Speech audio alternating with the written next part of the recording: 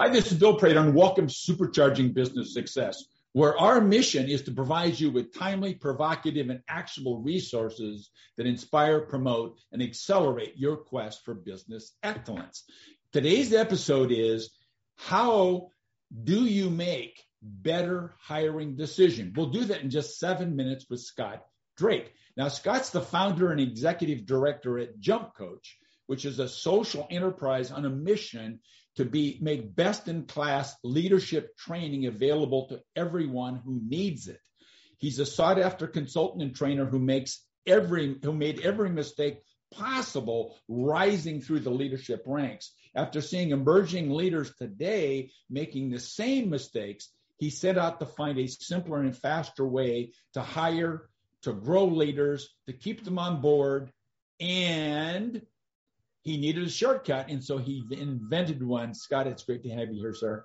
Bill, thanks so much. I appreciate you having me. So tell me, who's your ideal client? Yeah, so we work with a lot of small and medium-sized enterprises. Specifically, a lot of times what we're doing right now is in hiring. People who are hiring knowledge workers. So I come out of a tech background, so a lot of the mistakes I made were due to the fact that I was hiring knowledge workers who needed to bring their brains to work. So yeah, so if you're hiring problem solvers, people who do a lot of knowledge work, then those are typically the managers of those people are who we work with the most. So, and together they share a problem, I'm sure, that you solve. And what is that problem that's shared by these people? Yeah, so the big problem that one of the big problems that we help solve is, how do you make better hiring decisions, right? A lot of people wing it, frankly. Like, for a long time, we have our process that's evolved over the years, or collaboratively working together as a team, but you and I may be interviewing the same person, and the best we can do is, thumbs up, thumbs down. Do we like him? Do we not like him? Right? So a lot of people, are winging it, and they're thus not making really strategic or sometimes good hiring decisions. So what we do is we help them be much more strategic and much more structured in how they hire, and thus make better hiring decisions. So shifting over to the right brain a bit. So what sort of feelings, emotions, symptoms are going on potentially in our listeners right now that would signal them they got a problem, maybe to talk to Scott Drake and his team? Yeah, so they really kind of fall into two different buckets. Right? Bucket number one is just outcomes, business outcomes. Are you getting results? Is the team actually productive in delivering the results that it needs to do? Right? A lot of times, most management problems go back to either having the wrong people on the bus or the wrong people on the wrong seat, and that's a hiring decision. So a bad hiring decision or a subpar hiring decision has been made at some point in the past that's causing some of these problems today. If you have people who aren't happy, right? Nobody wants to work with unhappy people, right? So part of hiring has to be to say, who will actually enjoy this work? Who will enjoy being here? Who will be happy being on this team? So if you have an unhappy team that doesn't want to be there, that often goes back to hiring decisions. So that's bucket number one, which is really looking at the outcomes. And then number two is just your process. A lot of times people come to us and they say, we throw these good candidates to, for example, our tech team, and then they eliminate them all. And we don't understand why or how. So there's some problem in their interview process where maybe good candidates are falling out, or too many are falling out. And that's becoming much more problematic today than it was 5 years ago, because now, some companies get 1,000 candidates for 10 positions. Now they're getting, 10 candidates for 50 positions, right? So they have to be much more careful to not eliminate and have a lot of what are called false negatives, to not eliminate those good candidates. So those are the two areas that they really will see problems. I know that you touched on a little bit on the outcomes.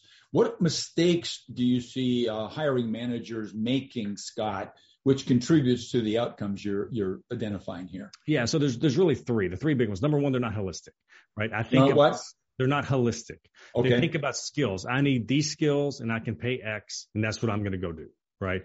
But again, if you want people who are happy to be there, you have to understand what makes people happy, and then you have to hire for that.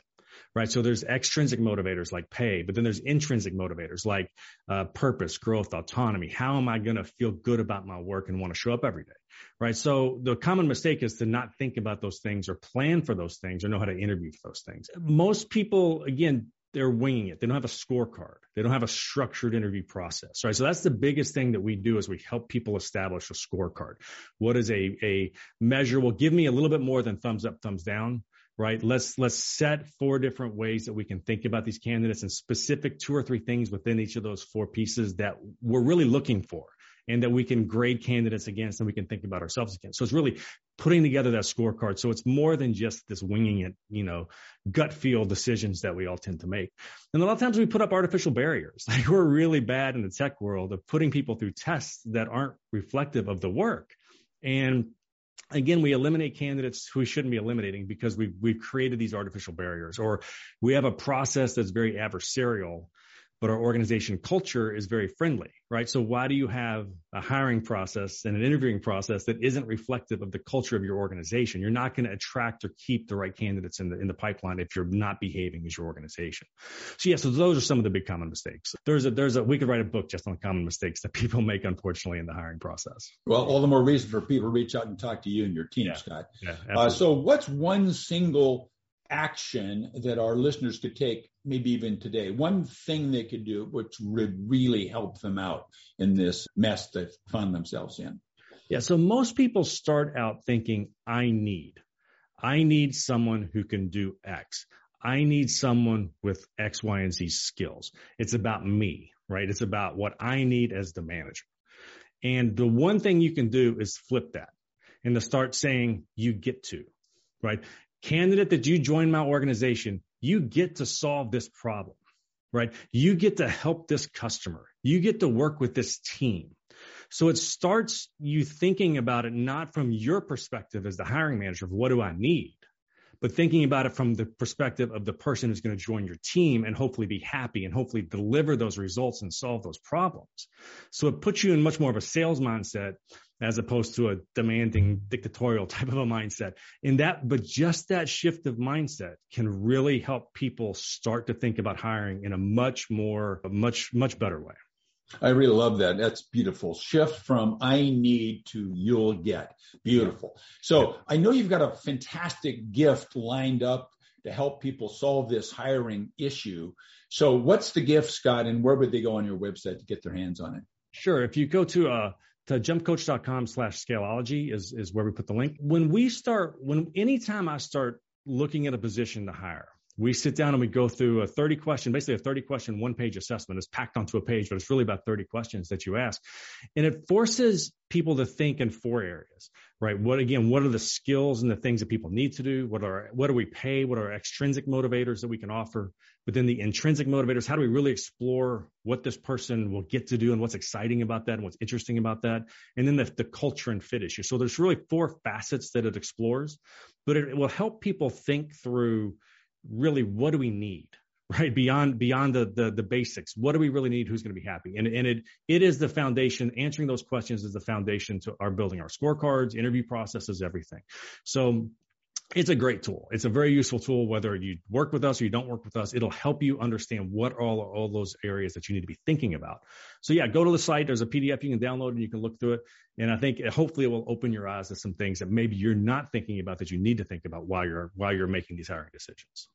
Excellent. So, Scott, look, I told you when you came on my show that I was going to ask you 7 questions, but I frankly only had 6. So what question were you waiting for me to ask? First, what question? And then second, what's the answer to that question you were waiting for? Sure. So the goal of hiring is to present yourself authentically. Right? This is who we are. This is what we need. This is, sometimes it's going to be super challenging. Sometimes it's going to be super basic, but you're at least authentic in how you present yourself.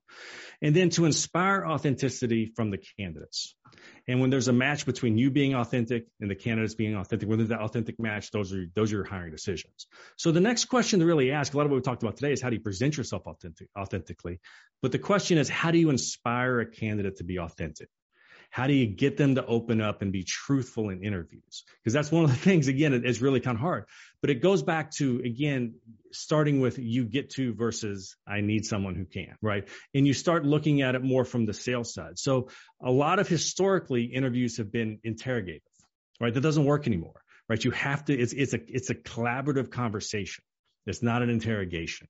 So especially for knowledge workers, people you want to come in and use their brains, you've got to interview them in a way that is collaborative with them to really explore the opportunity.